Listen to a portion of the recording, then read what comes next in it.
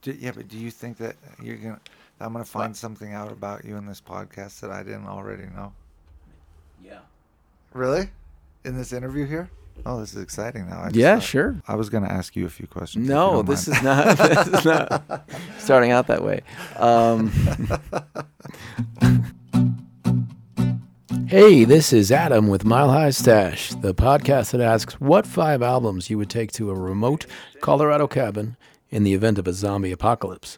Armed with only food, water, and a crank-powered Victrola, what 5 records would you want?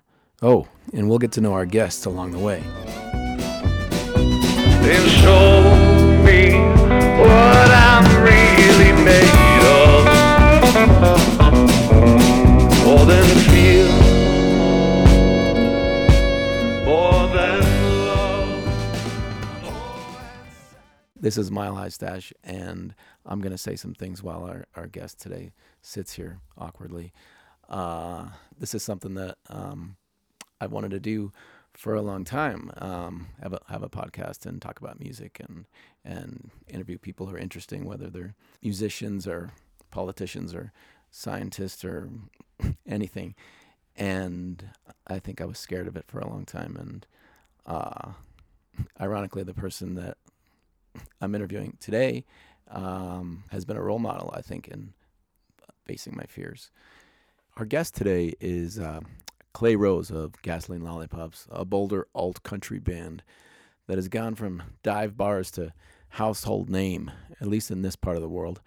I was in Gasoline Lollipops for a long time with Clay and still play a lot of shows with him as a duo all over the state. He's a true Colorado original, and he's also the longtime manager of another Colorado original, The Widow's Bane. The new Gasoline Lollipops album is called Nightmares, and I'm looking forward to talking about that with Clay. I also just want to introduce myself. My name is Adam Perry. I'm a longtime music writer and drummer living in Boulder. If you haven't noticed, I have a speech impediment. I have a stutter that I'm not going to try and hide or edit on Mile High Stash. And if you have a problem with my stutter, don't listen to the show. Or hit me up on Venmo. You can pay for some therapy.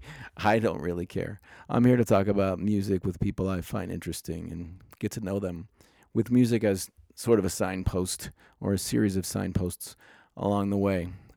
But first, a word from some local folks helping make the show happen. Right now in the ashes, choking on the smoke. This episode of Mile High Stash is brought to you in part by the historic Jamestown Mercantile. From the gourmet brunch menu, wood-fired pizza nights, and ever-changing dinner specials, the food at the Merc is always worth the beautiful Canyon Drive. More than a fantastic restaurant, the Merc is also Jamestown's community meeting place, a mountain hangout, a stop for cyclists and tourists, and a great place to see live music. Head to jamestownmercantile.com for more info. When you send me packing down Green River Valley. Do you remember the first time you were at the Merc? Clay Rose of Gasoline Lollipops, who is our guest today. No, I don't remember my first time at the Merc. I must have been a little kid. Yeah. I remember my first memory of being at the Merc, but I know it wasn't my first time there. What's your first memory of the Merc?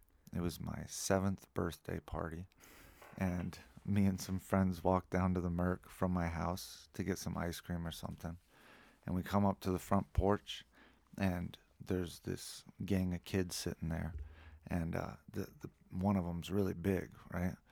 And like the smallest one, of course, starts talking trash to me and my friend Anna as we're walking up there, and he's like, "Hey, you think you're pretty cool, don't you, cool guy?" And I don't know why he said that, because I definitely was not dressed cool in any way. And my friend Anna, she starts mouthing off to that kid. She's like, "Well, I can tell he's cooler than you." And he's like, "Well, he's not cooler than my cousin. My cousin's from Chicago." And he points at this big kid. And the big kid, just mad dogs me, you know? And then I'm like, "Yeah, well, what's so cool about Chicago anyway?" And he's like, "I could beat you at an arm wrestling match." And then Anna is like, "Nah, you couldn't." And I'm this scrawny little kid, and he looks like a linebacker. And so then, I don't know, the kids all rally around us, and we walk up onto the porch, and we sit down at the picnic table, and we have a good old-fashioned arm wrestling match. And I lost. But I made the kids sweat. And then as we're walking away, the little guy yells something else at us. And Anna just picks up a rock about the size of a golf ball and turns around and chucks it at the kid. It hits him square in the forehead, cuts it open. He starts bleeding and crying. And we ran back to the party. Well, Jamestown Mercantile, great food, great live music, great drinks, and maybe an arm wrestling match if you head up there. Yeah. Yeah. Well, arm wrestling matches are more reserved for ward these days, I think. That's true, and fires on the 4th of July. Yeah, You know. exactly. If you want to have firework wars, you go there to lose an eye.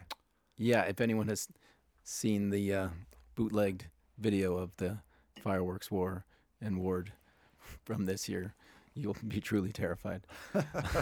Anyway, Clay Rose is from this area. He was born just down the road, I think. And were you born in the hospital in Lafayette? No, I was born at home in Lafayette. At home in Lafayette. Yeah. And has lived in the Boulder area and the Los Angeles area and Nashville, Fort Collins area as well. Austin, Texas. Oh, Austin, Texas too. Yeah. Yeah.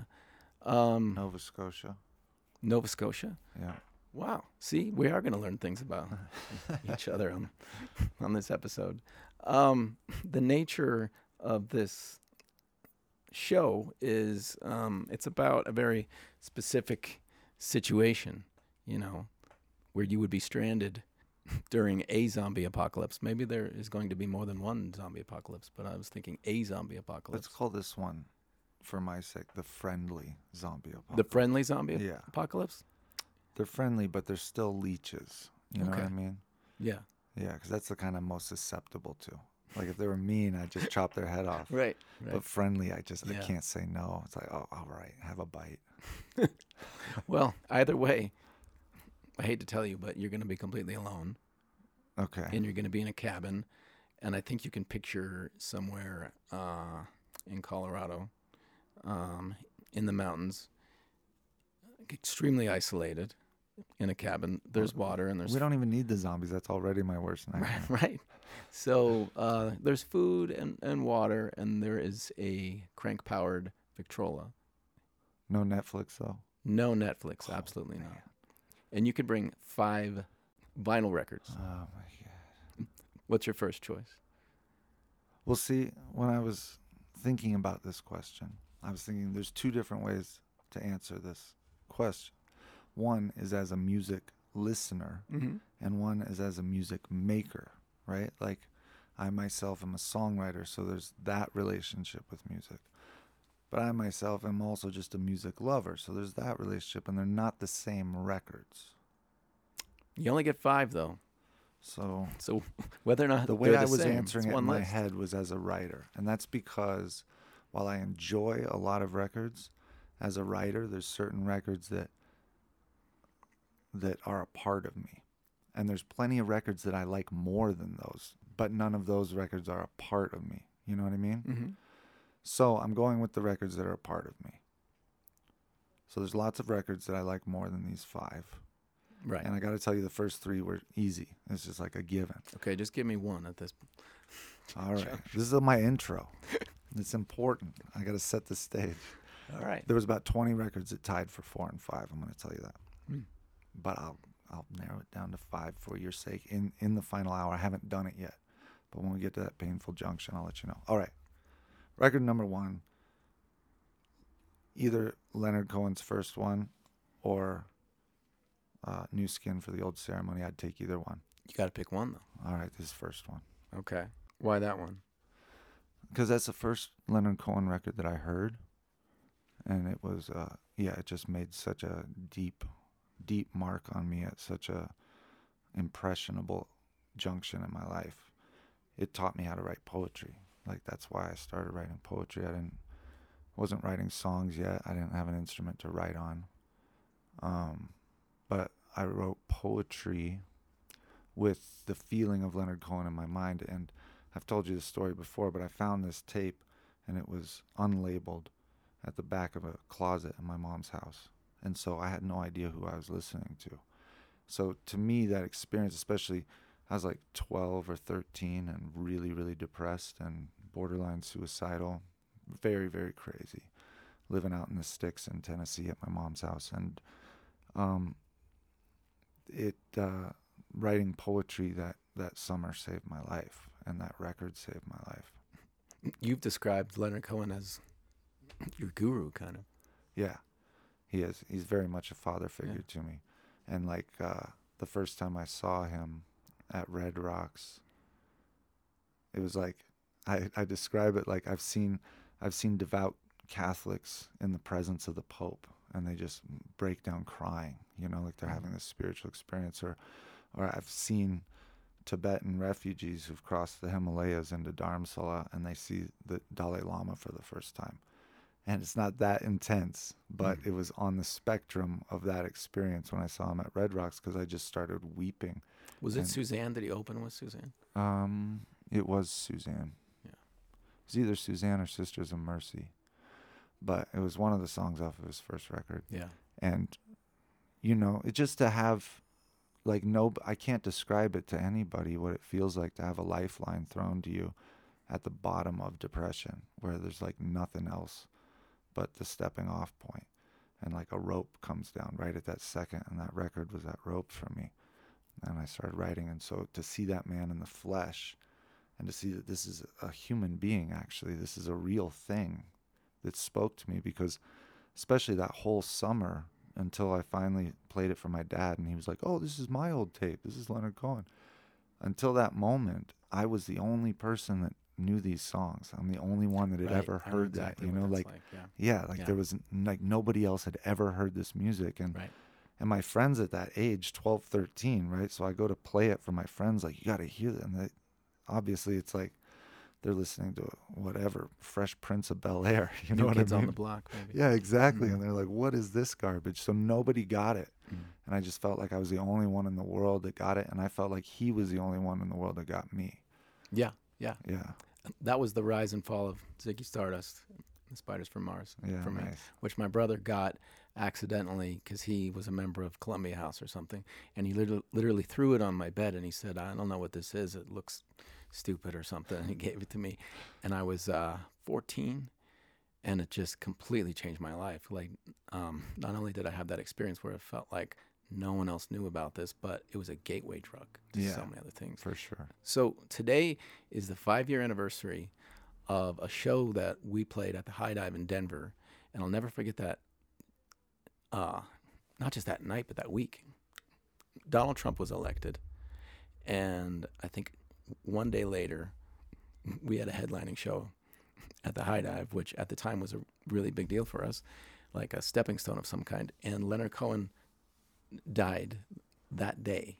Yeah. And it was like physical.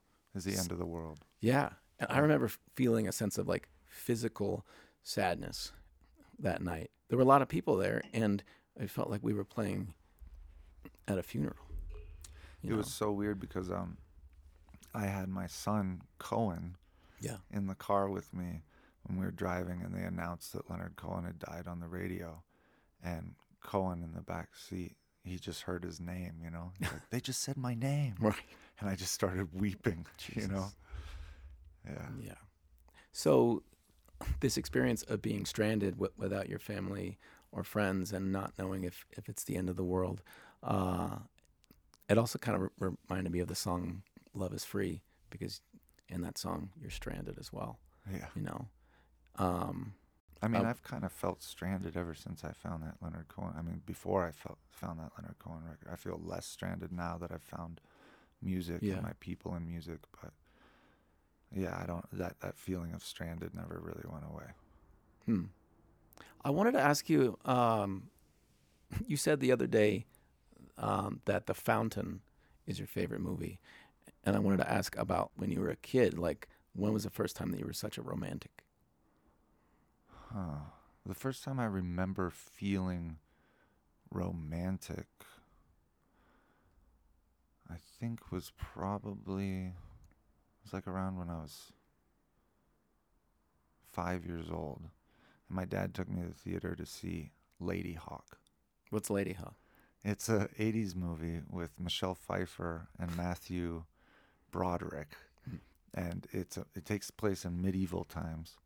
And Michelle Pfeiffer and, what's his name?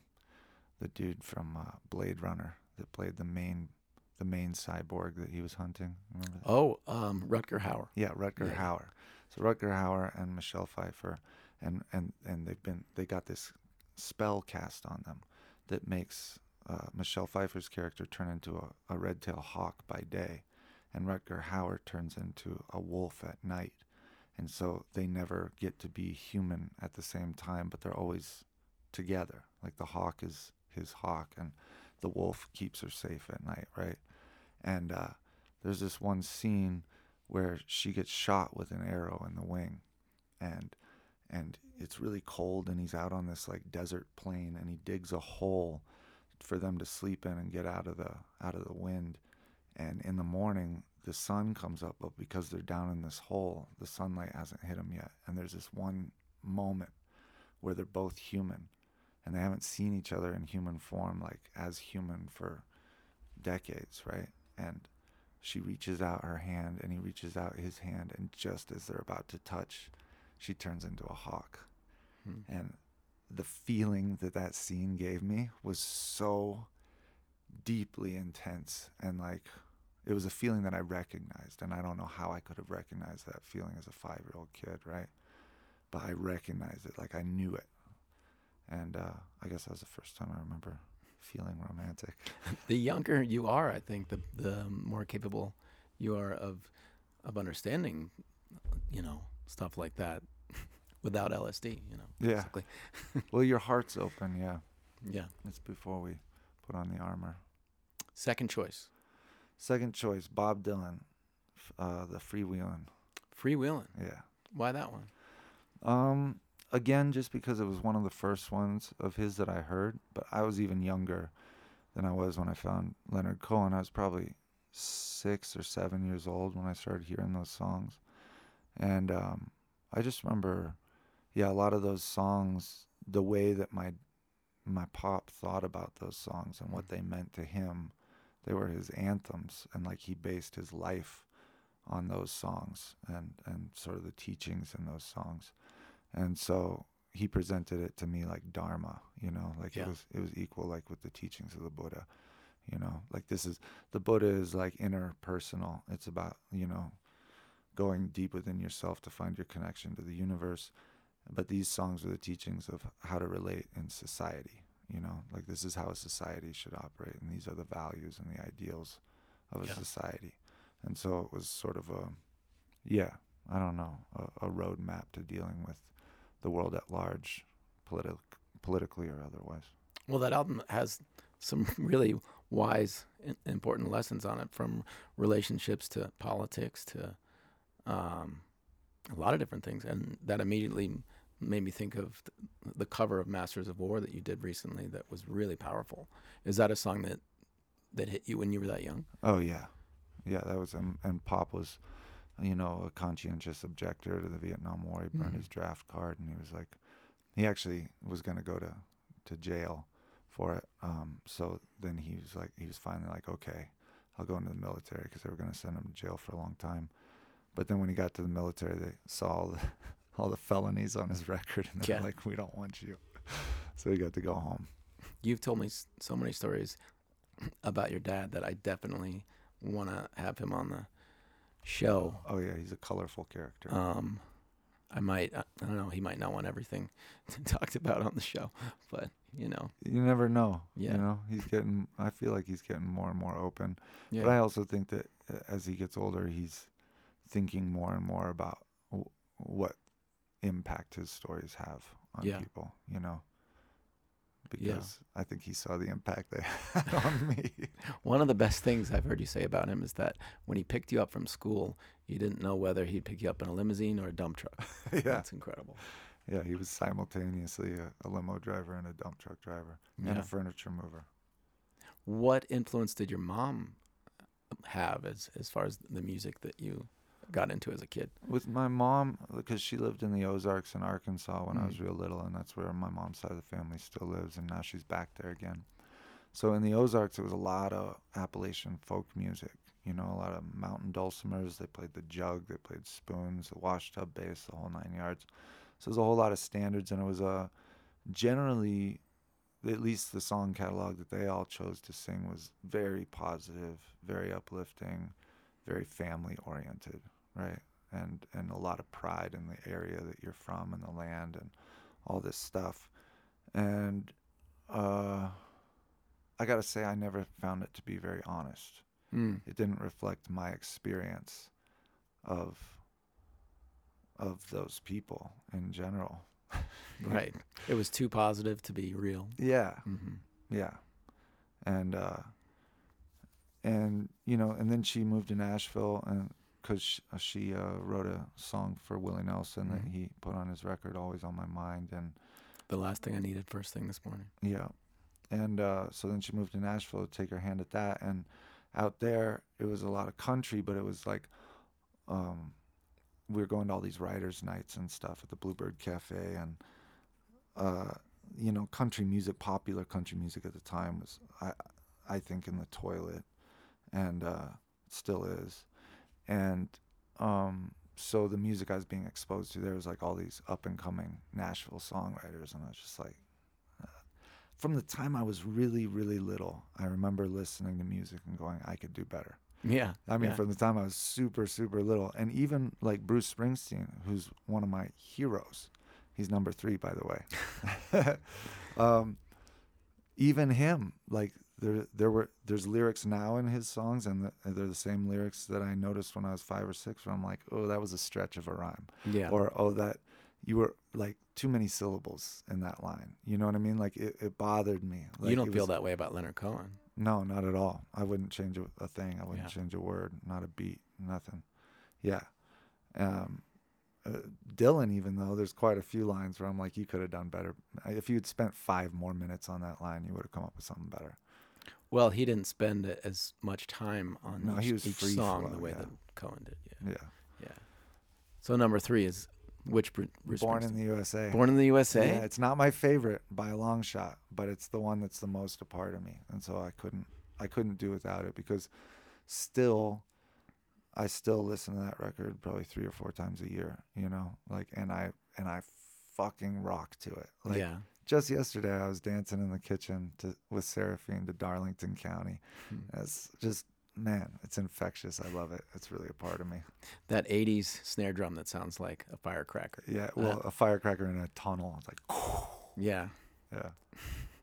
The thing about that album is that I remember it being out when I was 5 or so in Pittsburgh, and it was just in every bit of advertising.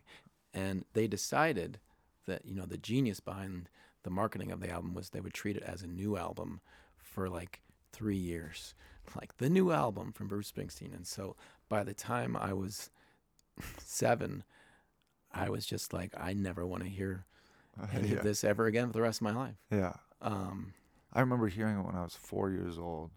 I remember hearing Dancing in the Dark, and like I could not sit still. It got into me like so deep, like I just had to rock. Yeah. And it was awesome. I loved it. And then Pop got the album, and you know, he's a truck driver, so then it became one of like 24. He had a 24 tape case holder, and that was one of the 24, and it was in heavy rotation that summer, man. Like 4, 5, 6 years old. Those 3 years right there, it was just like. And at the same time, Paul Simon came out with Graceland right around the same time. Graceland was amazing. And Nebraska, we listened to Nebraska by Bruce Springsteen a lot too. And I love that record. But if I had to choose between the two for the rest of my life, I'd want to rock out. Nebraska is a gateway for people who feel like me, at a certain age, maybe you should give Bruce Springsteen a chance. And you've always thought, like, I could never, you know, you consider him like, you know, Jimmy Buffett. And then you hear Nebraska and you say, I should give this a chance. Yeah. I maybe would take Nebraska, except those lyrical imperfections. There's Oh. too many of them for me to bear on that record. You think Atlantic City has lyrical There's imperfection? one. There's a big one on. What is it? I'm not gonna. I don't want to analyze lyrics. It's my own personal thing. You know what I mean? It's like I'm kind of OCD about cadence. You know, when it comes to cadence and how the syllables land. And yeah, there's one spot in particular on Atlantic City that just I'm like, oh damn it! If you just people will cut have that to one listen. word. Yeah, listen and see if you can Yeah. hear it. You know, another one that does that, like to an extreme, is Fat Mike from NoFX, and I love NoFX, but he does it to such a comical extreme that I give him a pass. You know, like he changes the sound of words to make them rhyme and and he breaks up syllables in the weirdest places. He changes the lyrics during performances, and I love that. I remember, you know, most people get into NoFX from Punk and Drublick, and then they have that live album. I heard They Suck Live, which I think is so underrated. It's one of the greatest live albums ever. Yeah, I love that and the record. banter is better than the songs. Yeah. But I remember hearing that when it came out. That's how old I am.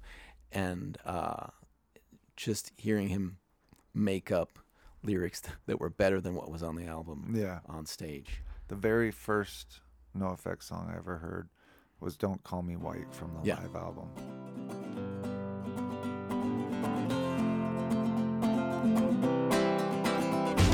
Jesus ain't dead, he's asleep home in bed, and Elvis is cooking him eggs. Hendrix and Joplin went out to go shopping, they'll be home before noon with the days. Yes, and all. This episode of Mile High Stash is brought to you in part by Rising Tide Tattoo Emporium, Boulder's premier tattoo shop. Rising Tide is led by the incredible Phil Bartell, who has been tattooing for over 25 years and is inspired by the Japanese tattoo lineage, Tibetan Tonka painting, and Art Nouveau. Book an appointment at Rising Tide with Phil or another of the shop's amazing artists who work closely with each client to make sure every piece is unique and true to their vision. Rising Tide welcomes walk-ins as well as appointments, so stop by today or head to tattooboulder.com. I wanted to ask you, Clay, about the sponsor that was just mentioned. It's Rising Tide Oh. Tattoo. Oh yeah, I love Phil down at Rising Tide. Every time, this is absolutely true. I'm not getting paid for this. Every single time somebody asks me if I know a good tattoo shop around, I'm like, Rising Tide is the best, hands down. If you get an appointment there, you're lucky as hell, because Phil is the best, and all his artists are always the best. He's got the best team.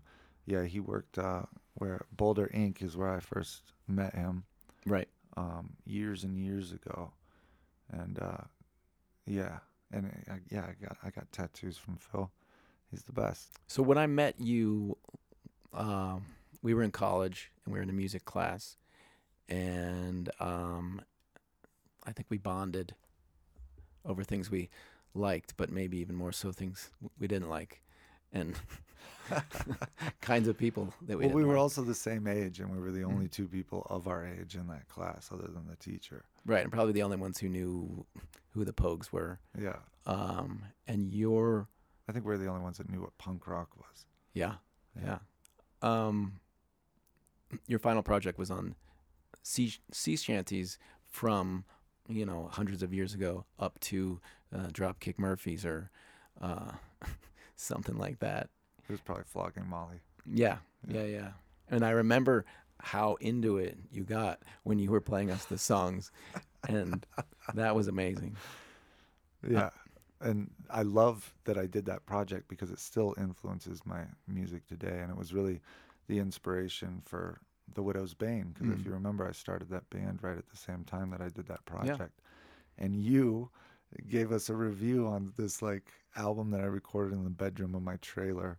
It's a great album. And you were like, you said something like, this is one of the best local albums to come out in a long time. I and still was believe that. I was so embarrassed because I was like, oh God, all these people.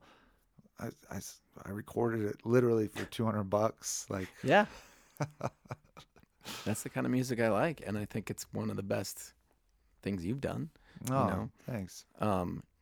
You already broke through the fourth wall or some wall and saying that you recorded the Widow's Bane album, you know. So I thought if I asked you about the Widow's Bane, you'd say that's a band that you managed, you know. So No, I engineered the record. you engineered for them. Yeah. Yeah. And I only charged them $200 because they were flat broke. Yeah. Even though the lead singer was supposed to be this, like, you know, really rich guy, but he didn't have a pot to piss in. Yeah. How much of an influence on the Widow's Bane is the Rain Dogs album? It's Big Time. Yeah. Yeah, Big Time by Tom Waits. There's Oh, Big Time more so? Yeah. There's songs from Swordfish Trombone and Rain Dogs on that album because it's like a, you know. Right. Yeah. So, but that's the record that I had, and I wore it out. It's huge influence on Singapore. Yeah, Singapore, 16 Shells, Clap Yeah. Hands, all that shit. Yeah, really percussive and dirty and Even something kind of scary, but overall like comical. that's like the Widow's Bane. Yeah, exactly. Yeah. Yeah. Well, It was Gogol Bordello and Tom Waits were the two main influences.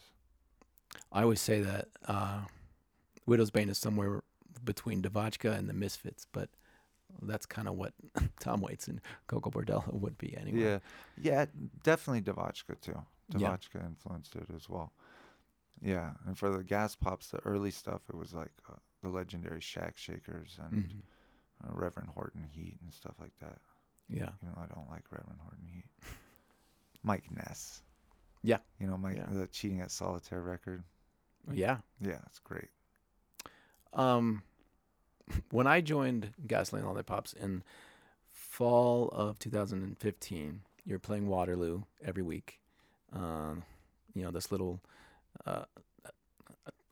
Texas roadhouse in Louisville, Colorado, and you were playing Oscar Blues once a month. And now, how many years later? 7 years later, you just packed the Boulder Theater, and you have a new album that's on the radio. So, how'd you get from? You Me. know how I got there. It was you. That's not true. It is too. I just showed up. You told me where to show up. I showed up there. You told me like when to answer my phone. I When to answered answer my your phone. Yeah. I mean, everybody needs somebody, whether it's yourself or someone else. If you have the talent, you have the songs, and you have the stage show, it's either got to be you or somebody else who actually books the shows and networks and does stuff like that. And so, Yeah, you did it for quite a while, Mhm. and then I did it for quite a while, and now Brad's doing it. Yeah. But, you know, I think getting over that first hump is the hardest part. Yeah. Once you're going down the backside of it and you're kind of self-propelled, you know. yeah. But, I'd been playing Waterloo and Oscars for almost a decade by the time you Yeah. joined the band. So, This new album is great, and one of the things that I really like about it is that it's a little weird. It's got It's some weird. engineering on it, you know, that's out of the box. And how do you feel about this album? I like it. Yeah. You know, there was 2 different mixes, and the Octave Records mix is super dry. It's just acoustic instruments, you know, and Donnie. Mhm. But just that. It's just recorded to tape or whatever, and it's just, that's it. And then we took it to Andrew Berlin, and he was like the 5th Beatle or whatever. Yeah. You know what I mean? Like The George Martin. Yeah, he put a whole different spin on it, and it was like, at first it was jarring when I heard his mix. It's like, oh my God! I mean, I gave it to the man because I know what he does, and that's Mhm. exactly what I wanted him to do. Yeah. But still, in all, because I've been so used to the octave mixes, you know, and yeah, it took me a while to drop into it. But now, yeah, I haven't listened to the octave mixes since then. You Right. know? So I don't really know. But yeah, I like the ethereal thing. I like the sheen of atmosphere that he puts on it. And I've always wanted to be more extreme with mixing the records. But for some reason, well, I mean, the band is always a democracy, and I usually have gotten voted down. Like, the guys in the band want to be able to reproduce what we put on record live. Mm-hmm. And I finally was just like, that, why? Because what we do live is what we do live. Like, I don't know, man. Like, some of my favorite records, like Leonard Cohen, yeah, if you go to see Leonard Cohen, you're probably not going to hear all that shit that's on his first record. There's like toy piano and cranks and bells and all kinds of shit. It's what gives you the atmosphere. You put on the headphones, you close your eyes, and you're in a whole different world. You're not at a concert. You're at a whole different world, So that's kind of the direction I hope I continue to go. Unless I'm just making really loud garage rock, which I really want to make one of those. Yeah, I'd like to make it with you. Sweet. Yeah. So number 4 on the list. Okay, so now we're into the. All right. Number 4, I'm gonna give Van Morrison "Weed Fleece." It sounds like it could have been recorded in the same day at the same studio with the same players as Astral Weeks. Right. It's got that same vibe, but I like the songs on it better than Astral Weeks. But that record, yeah, my dad used to listen to it a lot when I was a kid. And then when I worked at the Great Escape record store in Nashville, I was living on Centennial Park there, and I had a record player, and I got that record, and I just wore it out. I was like, I remember listening to that record, and 10 years after, You turned me on to 10 years after. Yeah. But, yeah, Weed Fleece is, I think, my favorite Van Morrison album, and it's just, he resonates with, like, the Celtic Irish heritage. And yeah, it definitely feels like a deep part of me. These are the people who essentially are with you in this cabin. You got Leonard Cohen, Bruce Springsteen, Bob Dylan, and Van Morrison. Yeah, I mean, I would not want to sit with any of those guys in a fucking cabin. None of them. Not the actual men, no. I mean, maybe Leonard Cohen, but even him, I think I'd be like, damn, can we laugh a little? Right.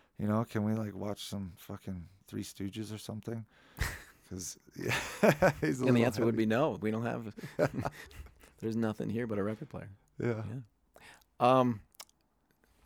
I interviewed Nathaniel Rateliff a couple of days after he was on Jimmy Fallon, and that was the moment that like changed everything for him.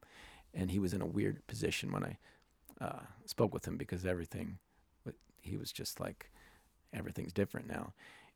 And he told me the story of the song Son of a Bitch. And he said it's kind of disorienting right now because everyone is thinking of this song as like a fist in the air, like jubilation song, when the story behind it is actually that he had the DTs I think he was in Scotland, and his friends had like abandoned him, and he was in some house by himself, and he thought he was going to die. So I wanted to ask you if you have any songs you've written that people stomp around to with their fist in the air, and you think, well, this is actually not a happy song. Try any single one, any single song that I've written. Yeah, I think it's pretty obvious when you listen to my songs, if you listen to the lyrics at all, that almost all of them are born of suffering, of some kind or another. So, yeah, I mean, I'm not sitting down to write dance songs. That's just what they end up being for some weird reason. Yeah. But, I saw that thing that Goat posted today. Did you see that? Yeah. About the 2 shows he saw? He said he saw us and he saw some other fellow the next day. And he goes, this other fellow was the complete opposite from Clay Rose. He was happy. He was positive. He was pro-family. And what was the third thing that was an opposite from me? Optimistic, yeah. You've made peace with a lot of things in life, and you're actually not the guy from the song Death anymore. I mean, you're still him. I mean, but I am still that guy, and I still feel the same way about psychiatry. Yeah. But I would say I must be optimistic because I'm still sitting here. Yeah. You know what I mean? You didn't give up. And furthermore, he went on to say that at our show, It was wall to wall people dancing their asses off, all sweaty, jumping up and down, having a great time. It was a And at this blast. other guy's show, everybody's in seats. So, but you're telling me I'm the depressing show and that's the happy one? I'm like, what? The proof is in the pudding, goat. We love you, goat. I'm a happy fucking guy. I'm happy, motherfucker. Yeah. Speaking of family, how has being a husband and a father to a son and a daughter changed you as a songwriter? It's made me more self-conscious. What does that mean? It means that I know now whatever songs I write, my children at some point are going to hear. It might be until after I'm dead, right?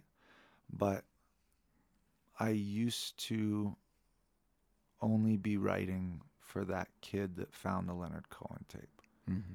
That was like who I was writing for. That's why I was writing as deeply as I was writing and saying the things I was, because if that kid is experiencing those things and no one else around them is, I want them to be able to find my tape at the right time, you know? Yeah.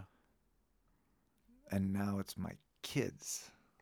And it's a little bit different. Yeah. I'm not so detached. I'm not so calloused in the way that I say things. You know, like, I'm not so reckless. Like, yeah, let's go break shit. Let's go break shit. Let's go get as fucking close to the edge as we can without dying, right? Because I needed to do that. But I don't want my kids to do that. You know what I mean? Even though I needed to, I just don't want them to need to do that. I want to give them an alternative to that. And until I had kids of my own, I thought because it was okay for me, it was okay for any kid. And now I'm seeing that it's not. Do you think they'll get into rock and roll? Seraphine's already into rock and roll. Yeah. She loves it. And Cohen prefers country. I mean the rock and roll lifestyle. You know. Oh, the rock and roll lifestyle. I mean, playing I don't rock know. and roll. I don't know. I think Cohen has a healthy enough distrust of authority that could maybe make him prone to the rock and roll lifestyle. And I think Seraphine's got a propensity for jumping around, getting crazy, and breaking shit. So, yeah, they both might drift into it. Yeah. Tell me a little bit about this songwriting showcase that you're doing at the Roots Music Project in Boulder. So yeah, the Roots is that nonprofit that's here in Boulder, and they got a small venue. It's intimate, and they're letting artists do what they want to do there. And I heard about it, so I asked if I could do a monthly songwriter showcase for local songwriters, and Dave, the proprietor, was down. So that's what I'm doing. The idea behind it is that without other small venues in Boulder, it's impossible for local songwriters to get into the scene because there isn't a scene here. But now with Roots, there's a possibility of a scene. Mm-hmm. So, I mean, there's the Merc, you know, but if you're new and you're just starting out, you're only going to bring the people who go to the Merc, which is great, and that's awesome. But you go to even Gold Hill Inn, and it's not going to translate much, you know? Mm-hmm. So, yeah, Boulder needed a place for this. And I've just, over the last 20 years, gotten to know so many amazing songwriters in the area, and I don't see them gigging, you know, and it's disturbing to me. And so I want to bring the audience that I've accumulated over the last 7 years or whatever, 10 years, and expose them to these other people that maybe they haven't seen or heard before. It's so exciting and so necessary.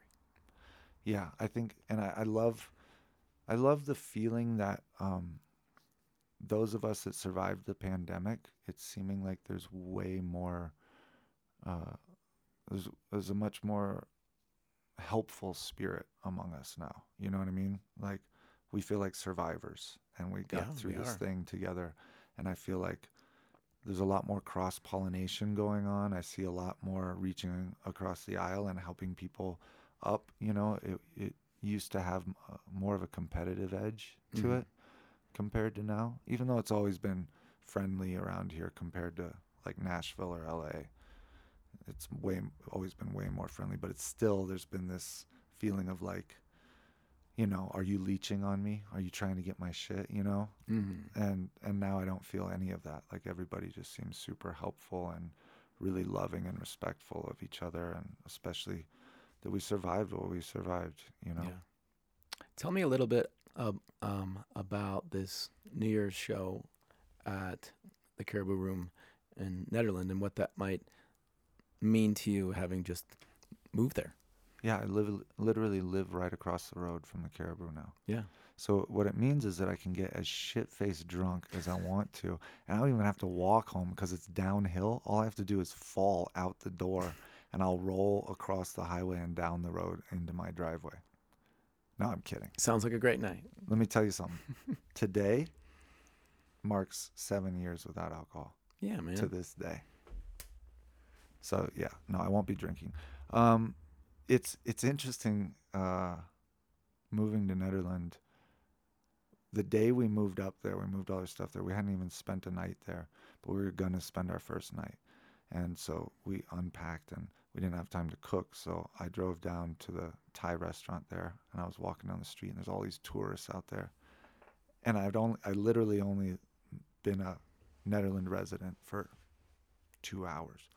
And I'm already looking down my nose at all the tourists. I'm like, this is my town. Right. And there was this feeling. I mean, I didn't expect this feeling to come over me, but just like, oh, wow, this is where I live now. This is my town. These are my people. And I was just like, I've wanted that ever since I left the mountains, I mean, especially since I moved back from Nashville in 2002. That's all I've been doing is trying to get up to the mountains, and it's finally happening. Congrats. Thanks. And it was so cool. The other night, Danny Schaefer, who's the manager now up at Caribou Room, he told me that Banshee Tree was playing up there. He's like, yeah, Banshee Tree's going to be playing this Saturday. I love Banshee Tree, one of my favorite local bands. And I really wanted to go. And then Saturday, I woke up like sick. I had a cold. I was like, shit, I don't want to go get people sick, But I went outside before I went to bed to have a cigarette, and I'm out there smoking, and I can hear Banshee Tree through the woods. It was so fucking cool. Wow. Well, that should be a great night. It's going to be awesome. Yeah. And, well, I don't know, I was about to say, everyone's invited to the after party at my house, but my wife might not be down with that. Probably not. No.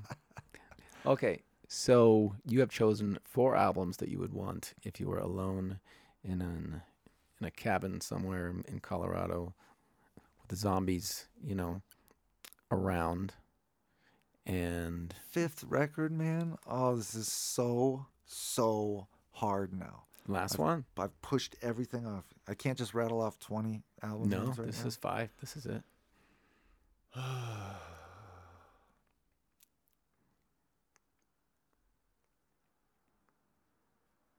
Can it be a best of?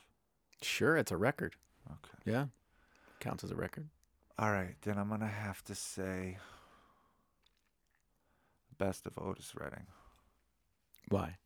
Because he's my favorite voice of all time. He's got so much soul, and his cadence is impeccable. Yeah. Impeccable. Like he works in microseconds. You know what I mean? Like where he lets the lyric land is just right behind where everyone else lets the lyric land, and it's in this sweet spot that He stops time. that we just don't know about. Well, a sweet spot that I think I know about now is when an episode of Mile High Stash has concluded. That was a lot of fun, and I learned a bunch of things about Clay I didn't know. The new Gasoline Lollipops album, Nightmares, is out now, and they are playing at the Caribou Room on New Year's Eve in Netherlands, which is just outside of Boulder. Thanks for listening, and I'm excited to do this often. And if you want to get in touch, milehighstash@gmail.com, or just check us out at milehighstash.com.